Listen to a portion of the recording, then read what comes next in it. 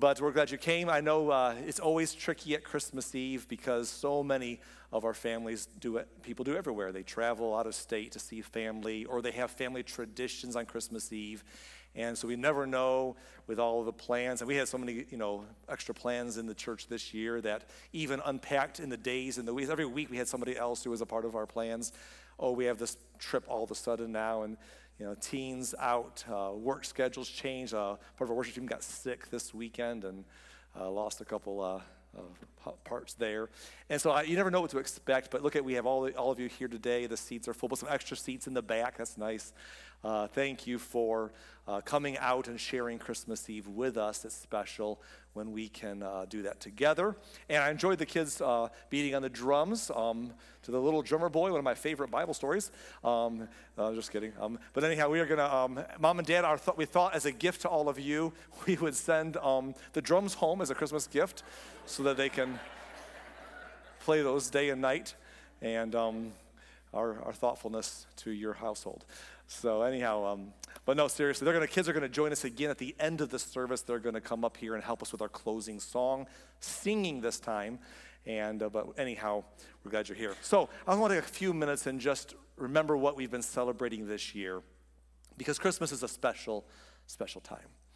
And I know that as we get into this evening, that for many of us, Christmas feels different than it may for others. For some of us, we just love it all, the lights and the decorations and the presents and the Christmas music and the Christmas movies. But I also realize that for so many, some of that Christmas magic isn't what it used to be.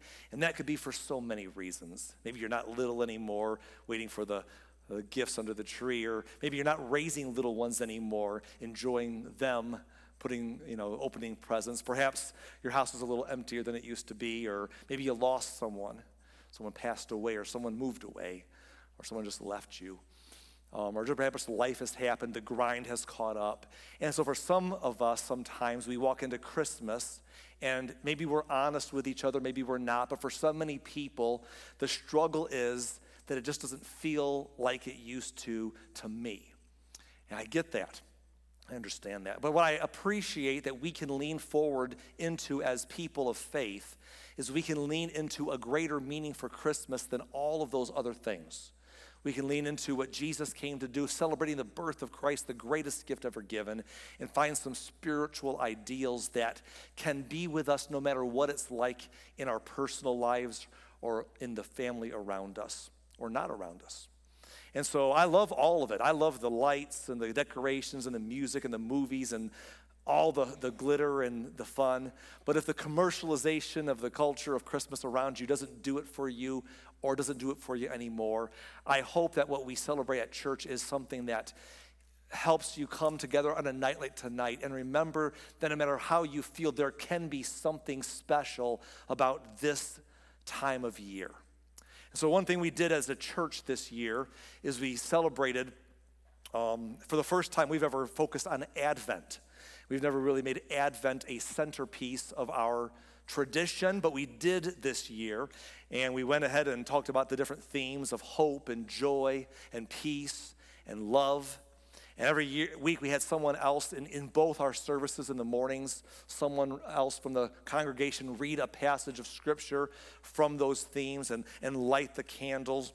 And tonight we're going to later, in a little bit here, we're going to have Carly's going to come and light the Christ candle, and we're going to then take some time to read the Christmas story together of the birth of Jesus.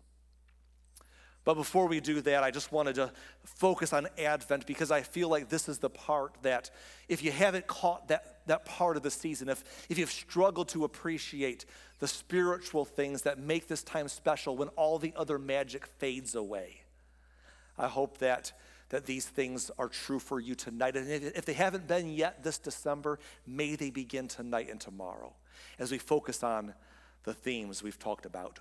For example, we talked about hope for a while.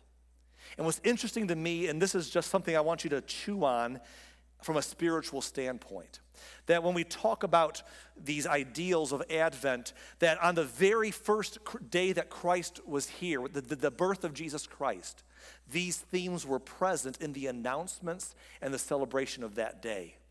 And yet you fast forward 33 years later to the very last day of the life of Christ, before he would be crucified.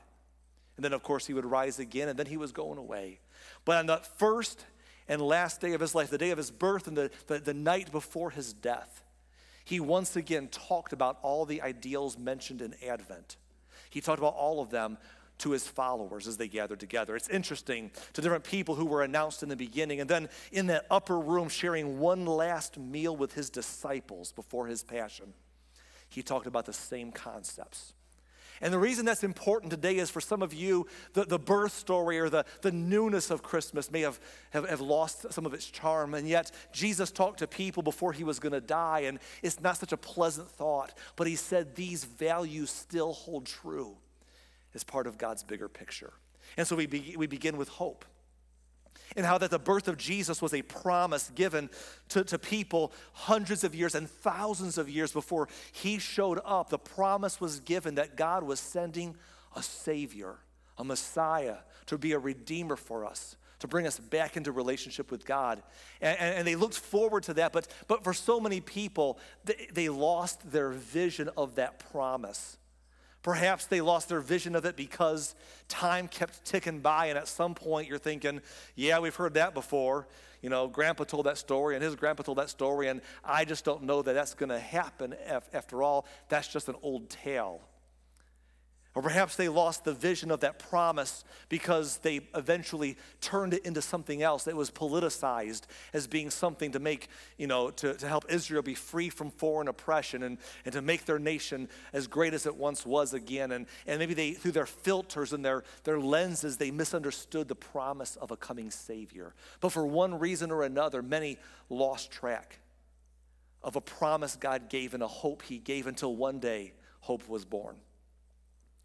And that's not just a promise that they have that we celebrate at Christmas, but we fast forward those 33 years later till Jesus' last night. And as he sat there in the upper room with his disciples, he said, I'm going to give you some brand new promises.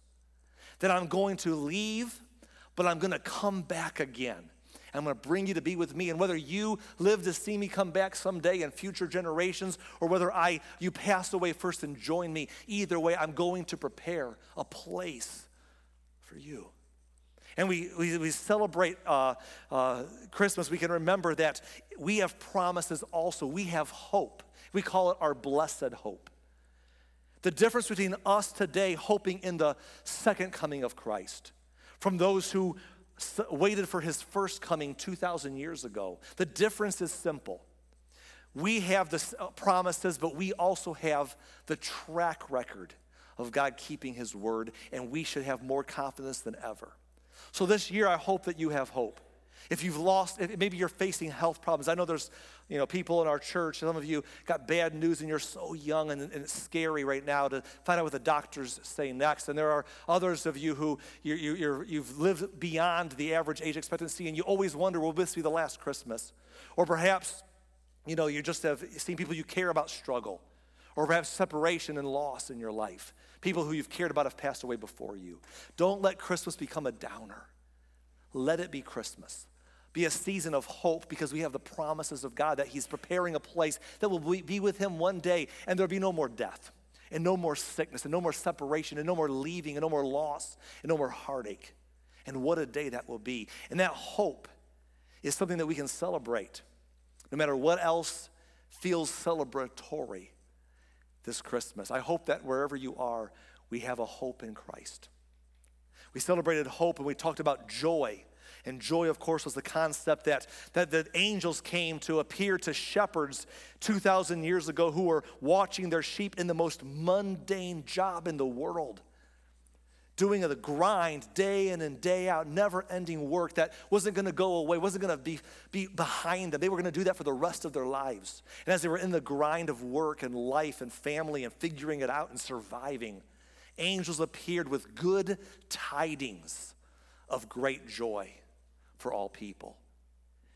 And they lifted their eyes above their circumstances to see on a big picture that God was doing something special in the world to bring the Savior, the Redeemer, the hope that they were given into the world that very night. And they were able to go see the baby lying in the manger, as we'll read about in a few minutes here.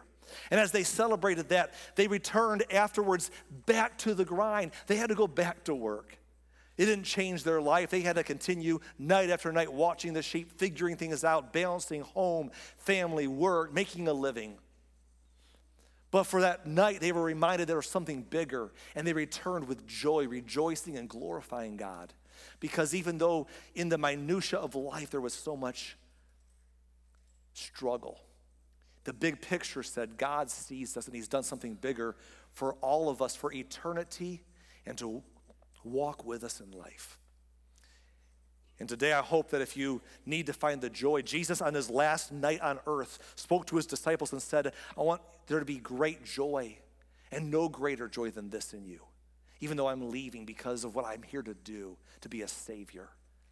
And I hope this Christmas, if nothing else, if all the stuff that's supposed to make you happy has lost its luster, that we can come and celebrate the things of faith that God has done, and that hope we discussed can give us an ability to look above the job and above the relationship struggles and above the grind and above the things that pull us down into the weeds of life day by day. And for just a little bit, if no other time, we can lift our eyes and see God's hand in the big picture and find joy. Let it be Christmas. We talked over here about peace and how that the shepherds were told by the angels that night, peace on earth. And we're thinking, where's the peace on earth? Missed message there. And Jesus, before he died, said to his disciples, I'm going to die tomorrow. And again, how peaceful is that? And he told them, when I leave you, it's going to be rough. The world's going to persecute you. You're going to find trials and struggles and troubles in this life. But he says, I say this to you to have peace in me, even though you'll have struggles in this world. And Jesus reminded them that day what the angels said that very first day, that peace is not something that we find around us. The world cannot give us peace, and the people in the world around us cannot bring us peace. Because we can't control that. We can't control others or the circumstances of our lives. And if we look to others, if we look to people or to events around us to bring us peace, we will always be frustrated and disappointed in life. And yet Jesus said, I want you to have peace in me, a peace that does not come from this world or from other people in your life. It comes from God. And as the world shakes you up and there's troubles and struggles around you, that peace is unspillable, because it comes from God. In fact, he calls us to instead bring the peace he gives us into the world, to be peacemakers, not peace takers, to bring it to work for peace, because we get it from him and we bring it to the people around us, whether or not they bring us peace back. And for some of you, that's a big deal right now, because you got people, you're gonna travel and see some family, or they're traveling to see you, and perhaps you have that crazy Uncle Joe in your family. No offense to Uncle Joe if he's here, I don't know. But you get that crazy Uncle Joe, and you know that it's not going to be very easy, because he's not going to make things peaceful. But you don't look to Uncle Joe for peace. We don't look to anyone or anything for peace. We get it from the Lord. And we take his peace and we give it to the Uncle Joes of our life. We give it to others because we get it from God. And blessed are the peacemakers. So this Christmas, whatever else is happening, I hope that in the gospel we will find peace. And then we talked about love. Love, such a big idea. That God so loved the world that he gave his son. And that Christmas story that we celebrate is the gift, the greatest gift ever given. So that whoever believes in him will not perish, but have everlasting life. That today God's gift of salvation is for all of us today. He offers it to you freely. And the faster that you believe that and just receive it, accept that truth, the more you can find all these virtues. You have hope and joy and peace in the love of God. It'll change your life. And so we celebrate his love. And as he got ready to die that night before Calvary, as he sat that last night before his death, he said to his disciples, I'm leaving you, but I want you to, just as I have loved you, I want you to go love each other. And he gave them a vision that finished an old covenant that was complete now and began a brand new covenant and a brand new walk and a brand new meaning of what it is to be a Christ follower. He said, I want you to understand my ethos. You are loved. You are loved. Now, go love. Anthony talked about how we want to be for our community. We say it all the time. Our mantra here, for far too long, the church has been known for what it's against. And we want to be known for what we're for. We are for Cedar Lake, and we are for people. Why? Because God is for people. And we want to be people who love others, not looking to others and saying, love us, love me, not looking to my spouse or my children or my parents or my neighbors or the people in my church and say, you need to love me better, but to say, I can love you whether or not you are returning love the way I'd like. And the reason I can love you is because God loves me. I am loved and I can go love. This Christmas, if you struggle to believe that you are loved by anyone, embrace the truth that you are loved by God. And if you struggle to believe that God loves you, believe the words you'll say to somebody else. How many of us would tell someone else, no, God loves you no matter where you've been and what you've done. No, God just loves you. How many of us tell our children that? No matter where they go and what they've done, God will love them. And yet so many of us live our lives in fear that we're not enough and God does not really love us or like us that much. But the Christian message says you're loved. Now go love. This Christmas, let it be Christmas. Let his love transform you and be passing it on to those around you. Rather than looking to others, look to God for it and pass it on. And so we've celebrated it. And that's my message today. I know I can't make the Christmas movies seem fresh and the music not get stale to some of you. And I can't make the traditions that are no longer the same feel magical. And I can't rekindle, and you can't rekindle perhaps a fire inside of you that used to love all the festivities of the secular holiday. And I love all of the festivities, all the fun songs and the things. I love all of it. But here's the deal. In the middle of all that, there's something that we can all go home with. And that is the celebration of Advent, what Jesus came to do and to present. You can go home tonight and tomorrow, no matter where you're going home to, and celebrate the hope we have in Christ. And let that bring you joy when you look above the mundane details of your life at the big picture of what God is doing in this world for you, in you, and through you. And let his peace settle you and feel his love and celebrate. So my message is simple. If not yet this season, tonight and tomorrow, let it be Christmas everywhere. Let anger and fear and hate disappear. Let there be hope and joy and peace. And let there be love everywhere. So my hope for you today is that the message of the gospel, I say it all the time, gospel means good news. We celebrate good news every single week. And if the version of Christianity you've heard in your life does not sound like good news, perhaps you've been given the wrong message, because it's good news. God loves you. That's the gospel. He gave everything for you. And we celebrate the greatest gift of all.